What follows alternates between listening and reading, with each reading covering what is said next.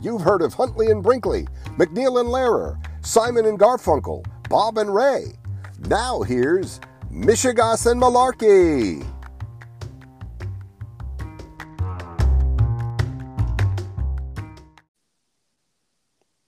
So Hello? we meet again. Yes, we meet again. You can hear me okay? Absolutely. Okay, we're connected. That's great. That's great. Episode 4. So you think you can bring the Mishegoss? I'll bring the Mishegoss. You bring the Malarkey. Okay, I got loads of Malarkey. That's not a problem. Yeah. We go together like oil and water or something.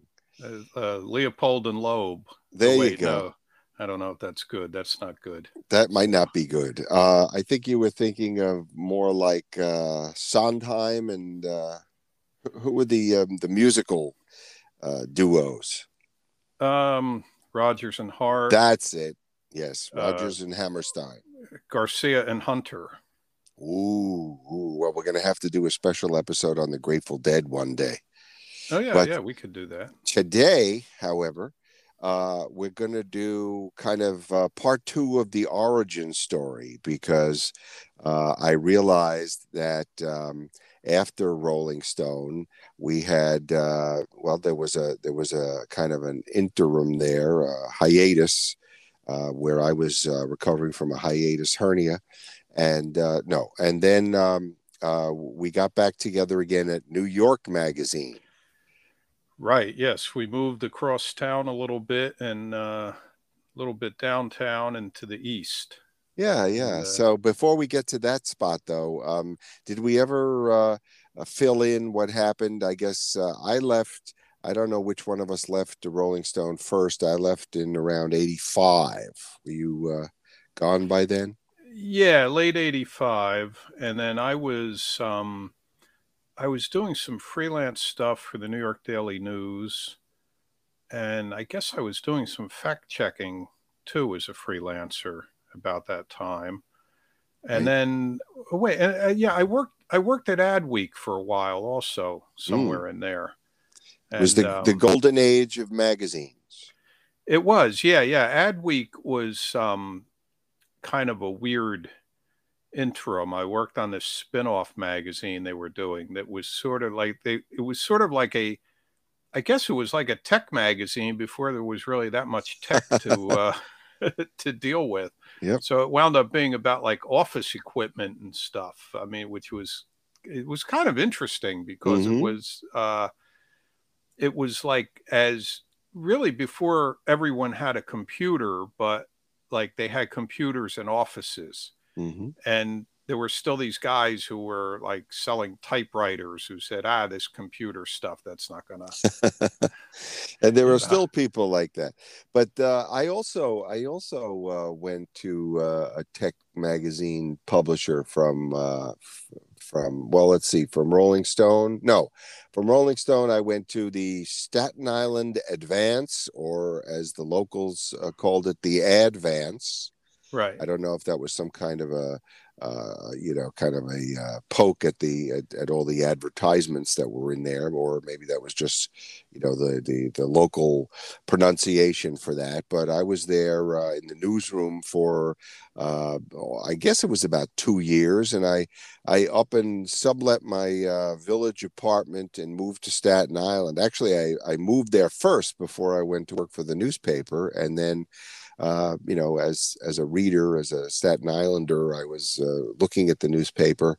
Eventually, I got an interview there, and then went there as a reporter / editor. But I was there 2 years, and I felt at that point that my Staten Island sojourn would be coming to an end, and return to my apartment in the village. And then that's when I went up to see the lady who would ultimately hire me at New York Magazine in the marketing department. And, out of respect, we don't have to use names. But I was there at in the marketing department, producing their sponsored supplements, or as we called them at the time, advertorial, which today would be called sponsored content. And essentially, these were the inserts that were kind of combination or bastardization or synthesis, to choose your own term, of editorial type work, writing, editing, graphics, and advertising messaging that was paid for by the sponsors and the advertisers. And I think that's when I got back in touch with you, and you were doing some work for us there. So what were you doing? Just remind me. Yeah, I came in. I was the fact checker on a lot of those supplements. And see, the thing that's funny is they were advertising supplements, which at the time were kind of looked down upon by some people. Most people. But those, those supplement, we had higher editorial standards at those supplements than a lot of magazines would have today, because they have sponsored content, they have all this stuff today, and it's Yes. considered totally normal. Yep. um Yep. Well, it was the beginning of that whole model, right, and it persists, and certainly in the internet era. We're now like 20 years into the internet era, and all along, I mean, I always talk about in 1997 going up to the New Yorker with a one-page proposal for how they should go online and turn their, talk of the town and their what was that, the listings at the front, goings on about town, which I guess right. GOAT or GOAT. I don't know if they actually referred to it that way, but I saw that early on as an opportunity to not only have listings for what was going on in New York, but also to have referral links where if somebody clicked through and bought a ticket or made a reservation at a restaurant, that the New Yorker could get a piece of it. Now, there would always be the question of, how do you separate the editorial and the advertising, or the church and the state, in those contexts. But that was, something that I've ultimately got worked out, obviously, with affiliate links on the web, and policies, editorial and other policies that the publications have that clearly alert the reader, the user, what's going on there behind the scenes. But anyway, we were producing these, what we thought were pretty decent quality advertising supplements. And again, the golden era of publishing, the advertisers had so much money they didn't know what to do with it. When I went to a tech publisher, the advertisers used to say, we already have a center spread four color in every issue. What else can we spend our money on? And we used to come up with all kinds of interesting things for them. But you were fact checking the ones that were in New York Magazine. We had a bunch of writers who were probably considered marketing writers at the time, but they were writing articles. I remember writing a few myself on some, a lot of it was travel, or it was. Well, we would do, yeah, Go ahead. we there was a lot of real estate supplements. There was the travel stuff that was usually like thematic. We did a game. I remember the gaming supplement where we're dealing with Oh, Las that was, Vegas and yeah, Atlantic casinos. City. Right, right. Right. Mm-hmm. That's what brought us to Atlantic City one time. Mm-hmm. Mm-hmm. Um, oh, the New York Marathon. We did Right. supplements on that. That was a fun one to fact Yeah, check. we did the program. In other words, the supplements were also served as programs for a lot of these events. Yeah, And in fact, we did the Met Gala, the inaugural year for that. When they kicked off that event, we did the supplement, which served as something of a program or a guide. I remember when we did the New York Marathon thing, I was fact checking all this stuff. And, at the beginning of the marathon, they have this phalanx of police motorcycles that lead the marathon. Right. And one of the questions was how many motorcycles is in the formation. when they like come over the bridge and they ride up through Brooklyn and everything. So I wound up on the phone, and I got on the phone through, talking to one cop after another, and I got hold of this police lieutenant who was the commander of the motorcycle division of the NYPD at the time.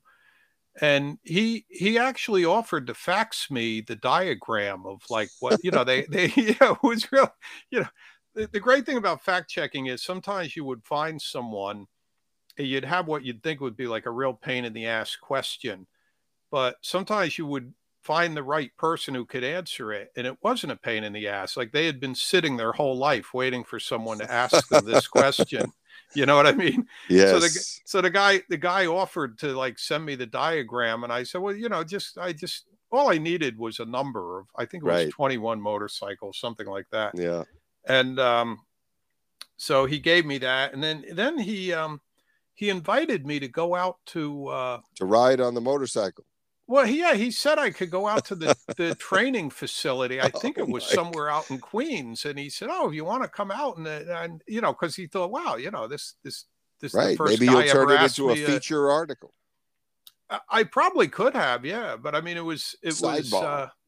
I remember it to this day because I felt like a little bad that the guy was like inviting me and offering me all this Mm. cool stuff, and I really Hmm. couldn't take him up on it, And that was But another cool thing about working at New York Magazine, especially on these supplements. I'm sure the editorial folks, and we should say that the editor in chief at the time had to review all of the supplements that went into the magazine and make sure right. that they were at least of a fairly good quality. That it wouldn't pull down the whole magazine. But and I always gave a lot of credit to him for that. But the other, the fun part was going to all these events. I remember we did the marathon, we did some polo matches, we did Yeah, horse I went to shows. a polo match in You did. Connecticut. Yeah. Mm-hmm. And yeah, it was really interesting. I mean, it was the only time I saw polo being played, and there were these like young women there in like what looked like, I don't know, what would they're like prom dresses or something that they Yeah, wear to go formal to. wear with the big hats and stuff. Well, they were like formal mini skirts, Oh, It was kind of like oh, I didn't and see those, but so we'd go out and stomp the divots. I remember that, right? When yeah, you. but I remember yeah, I remember they had really good food Mm-hmm. at the polo match, and it was great. Sponsors, yeah, they had some champagne sponsor or something.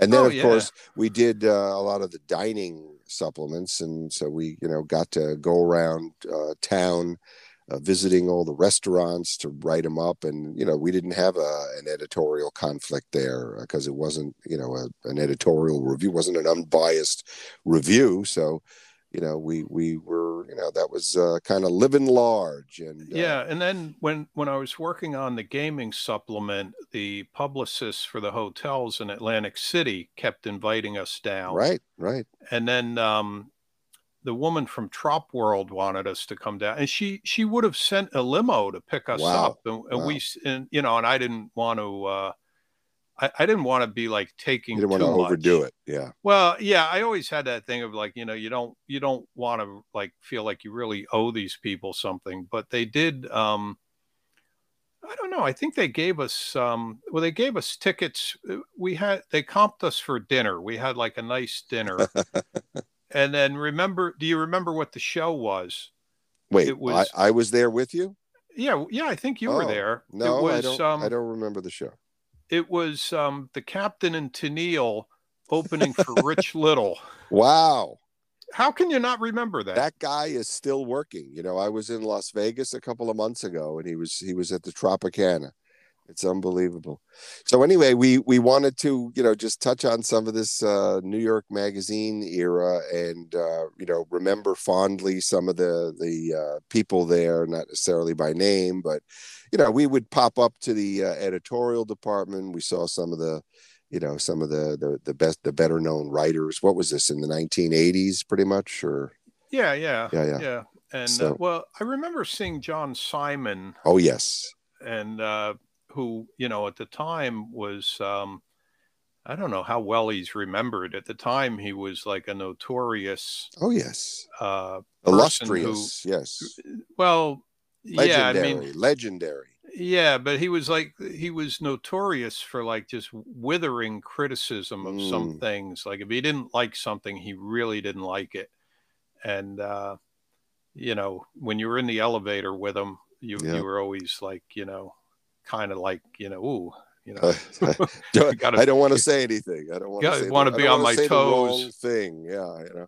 Yeah, well, yeah, there were times I was thinking, I wonder if you could like set this guy off, like, like could, could we get him going, Well, but anyway, so there was that was a good time. I was there for, I believe, I was there 7 years. that's a long time. A long time. I think that might have been my longest tenure anywhere. Well, you know what day?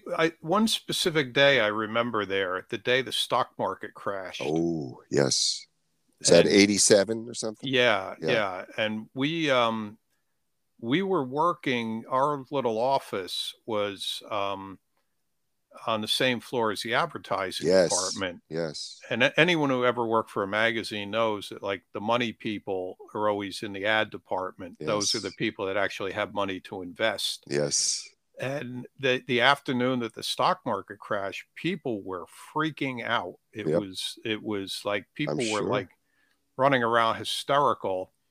And And the ad budgets were, I guess, in jeopardy, right? That's probably what they were most concerned about. well, everybody see, no one knew what was going on Right. because it was so it was like this panic, and people were like turning on radios Mm-hmm. to find out what was happening, and Sure. they were calling their brokers, and they were Mm-hmm. screaming across the room. And then this young woman that worked with us, I remember she turned to us and she said, I'll never forget this, she said, what do we do now? Do we all go into the bathroom and pray? And I said, well, Well, no, it's not like Pearl Harbor, I mean, it's, yeah, or but 9/11, God forbid. Yeah, so yeah, I think it wasn't until 2009, right, that there was such a big shock, or I don't think there were any ones in between, were there? well, the internet crash, but that happened over a period of a year or two. You mean like around So 2000? yeah, like 99, Right, 2000, yeah. right. Yeah. But but the thing I remember about that is you and I left the office at the end of the day, and I think we had been planning to go downtown and have dinner or something. And for some reason, um, we you were living in the village at the time, Yes. and you said we should put on the news, and I said, yeah, I guess so. So you said, well, come over to my place. So we went to your apartment and we watched Dan Rather, I guess it Mm. was. Mm-hmm. And that was the clip. You see it sometimes where Reagan came out on the White House lawn, Mm. and they asked Reagan, his reaction to the stock market crash. Mm-hmm. And he said, oh, it's a correction, it's no big Mm-hmm. deal. It became Mm. like a notorious Reagan moment of like Mm-hmm. he had no idea what was happening. Mm. And then I guess we went out afterwards and had dinner or something. But what I Sure. remember about the end of that day, and people were walking around the village like freaked out, because again, nobody knew what was going on. Mm. And I remember, I don't know, we said goodbye, and I was going to get on the F train to go back to Park Slope. And that newsstand on, 6th Avenue, there was a huge line of people. There must have been like 200 or 300 people lined up going all the way down 6th Avenue. They were waiting for the New York Times trucks to Mm. come. Mm-hmm. Remember, the trucks would come with the Sure. newspapers at like 9:30, 10 o'clock at night, Yep. whatever it was. And I can remember looking across 6th Avenue and seeing that huge line of people. It looked like a bread line from the Depression, Wow. or something, like all these people lined up. And I've thought of that at times because I thought that I'll never see anything like that again because now everybody just has the Sure. stock market and on their phone. I mean, they don't need to line up on a street corner and wait for a guy. Right. Some guy in a truck would throw the That's another bundles out. era. Yeah, it really was. I mean, that has stuck in my head as like Mm-hmm. defining that period. Yeah. And So there have been many other, shocks. I left Manhattan, I guess, around, what year was it? 97. So I wasn't there for 9/11. Right. And then, of course, in the pandemic, uh, I haven't been there. And when did you leave New York? Oh, the early 90s. Mm-hmm. Yeah, so I was gone before 9/11. Mm-hmm. I saw it on TV like everybody else, Yep. you know. Yep. So, Mm-hmm. but All right. Well, that was a nice trip down memory lane there, and if we remember any other great stories, I mean, you and I, offline since the last episode, we were remembering some of the folks that we worked with there, and some of them no longer with us, sadly, but it was a good time. So I yeah, thought we yeah, should there was talk some about that. interesting characters. I Yep. mean, it was kind of the ad department there was sort of like the archetypal yuppie social scene, and then Hmm. we were like this editorial group Yeah, we were like pretty. attached to that. So we Yeah. were sort of like, friendly with them, but not Yeah. really part Right. of their Right. scene. Yep. But it was a really interesting vantage point. Yes. Um, And the pay was a lot better than the straight editorial had been. it was, Yeah. and at the time, it was part of the New York Magazine was part of the Murdoch organization, Mm-hmm. Mm-hmm. and I was working there as a freelancer, Right. so I would come in. Sometimes if I was working from home, fact checking, I would still come in to pick up a check, Right. and the checks were always on time, and Right. everything Right. was very fair. And Oh yeah. over time, when like I mean, in Murdoch has been a blight on American society, but he did okay by me. I of all the Yeah. places I worked, that was one of the least troublesome Right. so And far he as and he's still doing okay. More than okay. yeah. So So, anyway, that but was a I nice side trip there. Another topic that we wanted to talk about because of this Facebook whistleblower, right? right. So you said that triggered something in your own mind, and why don't you introduce that topic? Well, yeah. I was listening to an interview with Frances Haugen, who is the woman who is now known as the Facebook whistleblower, and she had worked for different internet companies. In fact, she was working at Google. She was one of the people that worked on Google Plus. Remember when Google Plus Yes. was their Facebook competitor? Mm-hmm.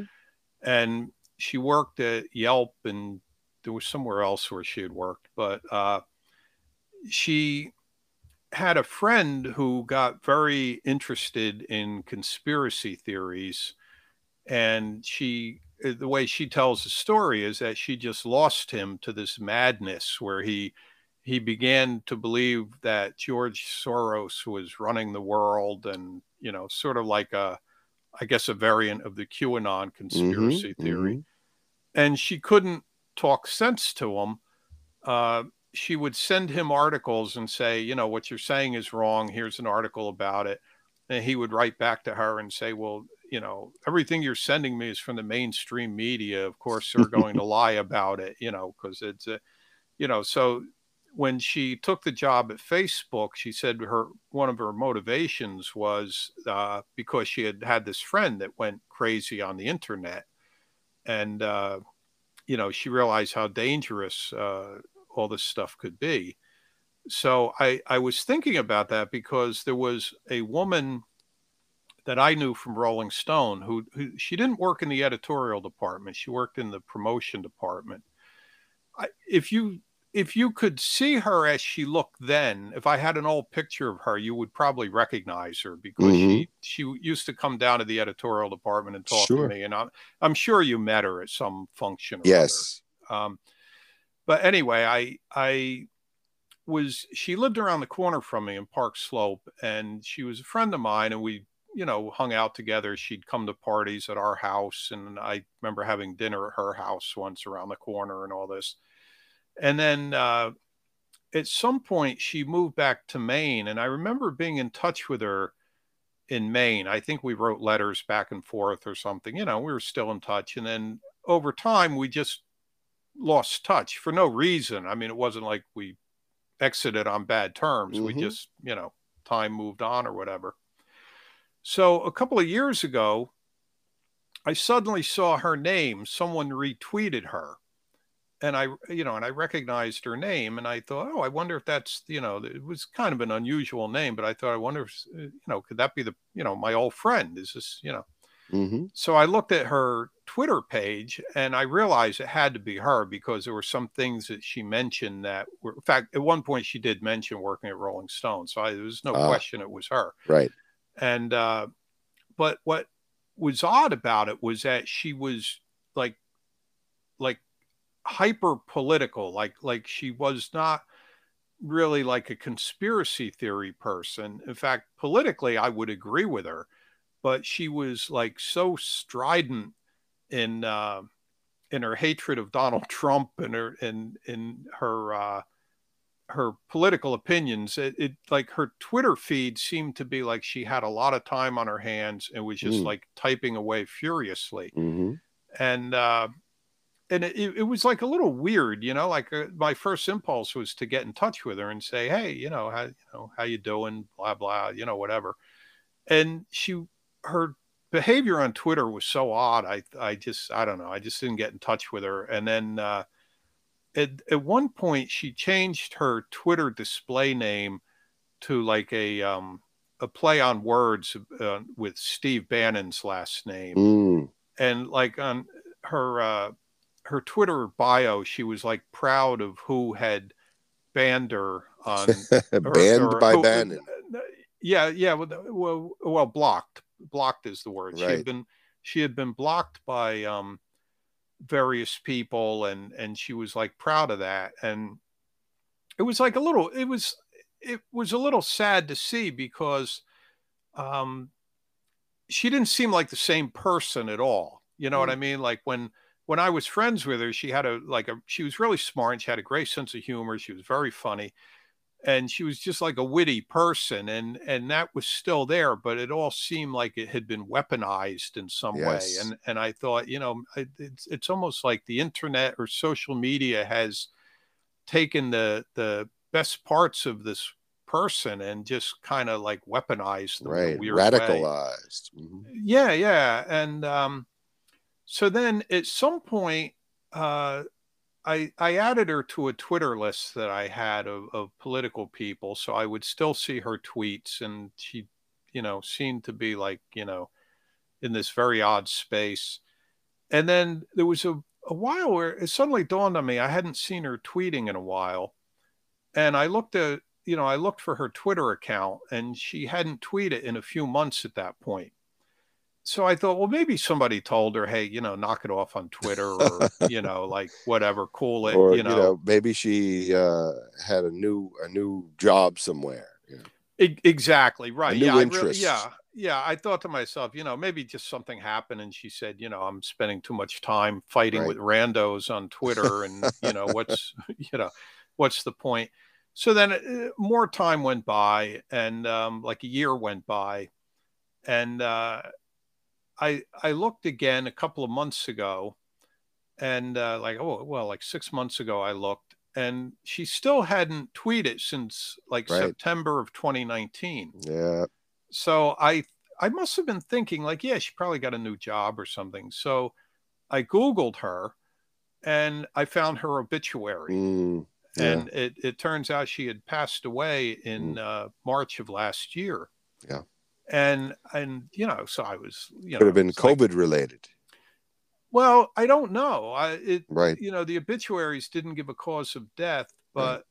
but she did. But I do remember she would tweet at times and mention being ill or having some Mm. illness or something. So it's Hmm. possible that, in fact, Oh, I so it was remember. before. It was probably Yeah, before COVID that she had an illness. yeah, and she died in March of last year, so it would have been an early 2020. COVID. Yeah, it would have Yeah. been an early COVID death. It was before Mm. COVID was really widespread. In Right. fact, it Right. wasn't widespread at all where she was living. Mm. But she did. In fact, I remember at one point she mentioned being sick or being ill or Ah. something, and I remember thinking to myself, well, maybe she's like in this maybe she's so troubled on Twitter because maybe it's a side effect of medication, or Mm, maybe there's something going on with mm. that. And but anyway, so then when I found out she had died, I felt I felt guilty. I thought, oh, well, maybe I should have gotten in touch with her, or Mm, she seemed like she was suffering in some mm, way, that she was mm-hmm. so. But see, you never know, because like I know people who have gotten really nasty and really crazy on social media, and then you talk to them and they say, "Oh, no, no, I'm not mad at all. I'm just like playing a character. I see. I like Interesting. trolling people, So Yes. I didn't know what to this day I don't know what was going on with her, except Mm, she didn't seem to be. She was obviously the same person I had known and yes. really enjoyed, Hmm. but something had like really you know it turned all the knobs Activated up her. to Yeah. 11. Yeah, yeah, activated, radicalized, or whatever. Right. Right. uh, so that was but see, Hmm. it was a strange thing, because there are those cases where um, people change their opinions. I don't think her political opinion changed. It was just the intensity of it Right. got Right. bizarre. um, there's other people who flip out, and they go from one extreme to the other. Hmm. Hmm. And And we were talking about that writer. What's his name? Horowitz, right? David Horowitz, right? Yeah. Yeah, he We had we been knew like him at a. Rolling Stone, right? He used to work. He used to write kind of from the lefty progressive or Yeah, I don't. further left. I guess, yeah. See, he had been like a radical Marxist in the '60s, Hmm. and then I guess if we had brushed up against him, I guess he wasn't quite as radical then. But at some point, he Had he went to. gone Reagan yet? Uh, Because apparently that's not. I that's guess when a not. lot of the that's when a lot of them turned, and it's interesting because you have all the neoconservatives who maybe used to be liberal, and with Reagan they turned right, and they had a long run from 80 to 2016 or 2020, and all of a sudden they realized, what have we done? And now you have all these books like Stuart Stevens, It Was All a Lie, and all the rest of them, Right. saying, "Gee, we didn't," so the GOP was really, empty and corrupt all that time Right. when Right. the rest Right. of us were trying to explain it to them, and they were having none of it. Yeah.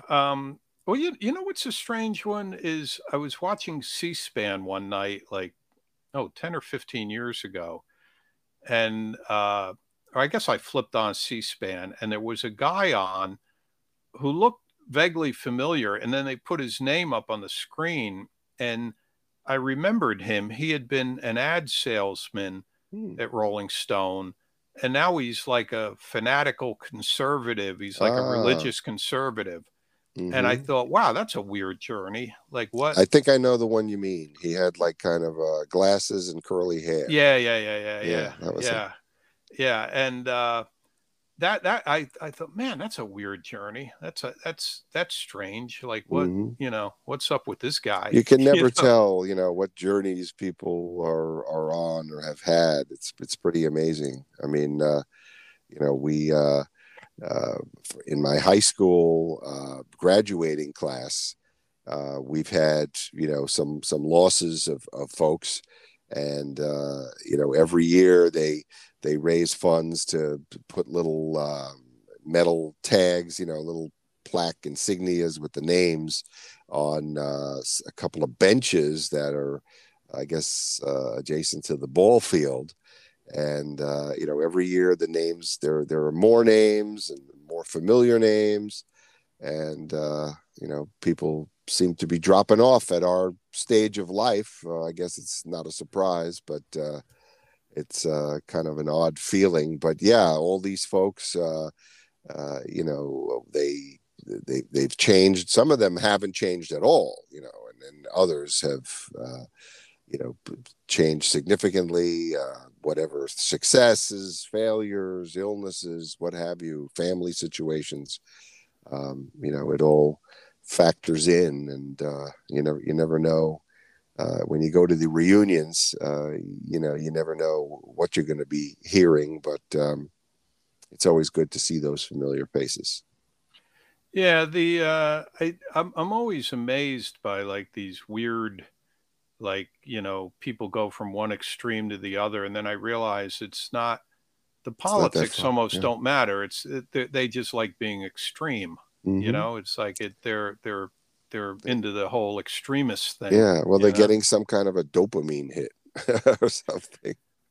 Well, see that's the thing. It's like, I've known people who just admit that, they fight with people on Facebook, or they fight with people on Twitter, and it's just like they get a hit out of it. Hmm. And I've known some people who are like argumentative in real life, and just, always ready to pick a fight. And they're the Hmm. same way on social media. But, Hmm.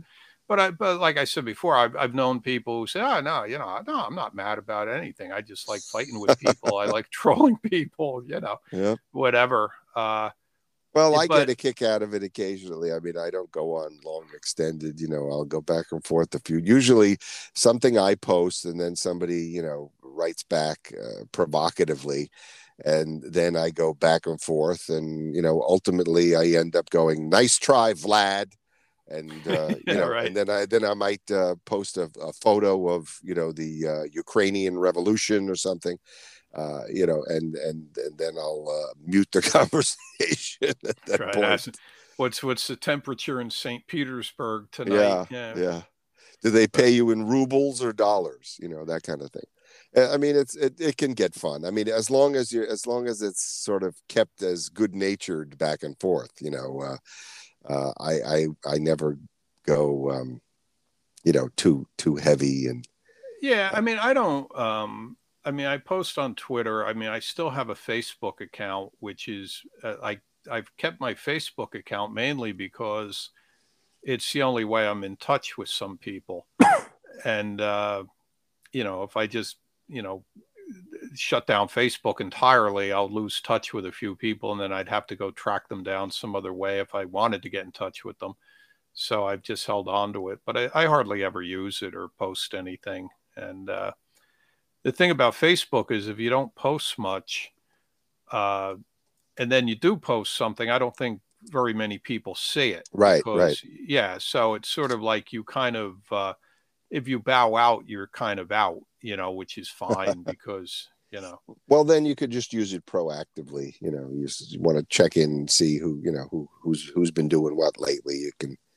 You can go and yeah, look. yeah, that's what I do. I check it at least once a day just to see if there's Ah, any once a direct day. messages or Hmm. whatever. And, you know, like I got a friend request from this lady who is like a friend of mine, and I didn't want to be rude, so I said yes. So I accepted her friend request, and then she's always like getting into it with people, and then she had a Facebook account for her dog. So suddenly, so her dog sent me a friend Oh, that's request. hilarious. Her dog So, sent you a friend request. well, there's more to it. So I didn't want to be rude to the dog, so I said yes. You So didn't want to now, be rude to the dog. So this goes back to that cartoon on the internet. Nobody knows you're a dog, but here you have actual dogs that are right, friendly. right. Well, in this case, it was a little corgi. So, so anyway, so I say That's yes the to that's the, the royal family, right? right. Keeps Yeah, yeah, it keeps would be. those. Yeah. So I say yes to the friend request from the dog, and so then I start seeing the dog's postings on Facebook, and the reason the And dog then is, other dogs who were friends of that dog started inviting you. no, but what happened was that the dog explained that he was posting more because his owner was in Facebook jail. Oh, I see. The woman had like gotten I into it with see. I somebody, see. and I guess I don't know what you have to do to get put in Facebook I don't jail. know So either. I've never had that happen. so now the dog was posting. So it was, obviously she was getting around Facebook jail by having the dog be the, she by hiding behind the corgi. Oh, And so she kept posting as if she was a dog. So I would answer as if I was talking to a dog. you know. So like Ah, this is great. so like she would post something and then I would say, "Who's a good boy? Who's a good boy?" And then finally I've never heard anything like that. I know it's insane. So finally, like after 30 days, the dog announced that Stephanie was going to be getting out of Facebook jail and could I start see. posting again soon. So I said, So "That's great you might news." not hear as much from the dog. Is that what it was? Yeah, yeah. I don't hear much from the dog anymore because she's Well, let's hope that the dog is subscribing to this podcast because we really do need to get some more listeners. yeah, I know. Well, yeah, well, the dog. But that anyway. Remember that I will. if you have a pet, make an account for your pet, and then if you Oh, get put in Facebook jail, you can. oh my God. You're reminding me that one time early in the internet era to show how sophisticated I was. And, other people were doing this. They were getting Twitter accounts for their plants to say I need to be watered. I created a Twitter account for my sump pump. And, that was short lived. And then there was the time that I lived in Second Life for a year and had business networking meetings in there, and then also was pitching an oxygen bar company in real life that was based in San Francisco. I was telling them that I could help them open an oxygen bar in Second Life so that the avatars could come and enjoy the oxygen. So that's pretty much how off the deep end I went very early on. So Yeah, I remember when you were into Second Life and yeah, you were trying to encourage me to get into it, and yeah, I just couldn't wrap my head around it. yeah. And Oh, then it's still the most exciting, interactive online thing that I ever saw. They talk about these AI influencers on Instagram, right. and all these, obviously the CGI and everything is a lot better now. But and of course, I haven't watched the Squid. What is it? Squid Game. Yeah, I haven't seen it yet. Oh, well, we're going to have to see that and talk about it in the next episode. But honestly, there's nothing, like I always say that compared to, what you could do in Second Life, being on Facebook is like, posting things on the bulletin board at the dry cleaners. That's how exciting Facebook is compared to Second Life. But we've come to the end of our episode. Anything you want to close out with? Uh, no, no, I think that that Did we pretty much exhaust covers it. all your your high quality content? Yeah, yeah. Well, I always like to keep some back. Yeah, We'll have some exactly, for next time. exactly. So for the listeners, keep listening, and don't forget to use that commenting tool that you find on Spotify or on Anchor. Yeah, Thanks again for a lot of fun. and if your dog has a Spotify account, he can Ooh, also make a comment. Spot is on Spotify. All There right, you take go. care. Talk to you in two Okay, weeks. Bye take it bye. easy. Bye bye.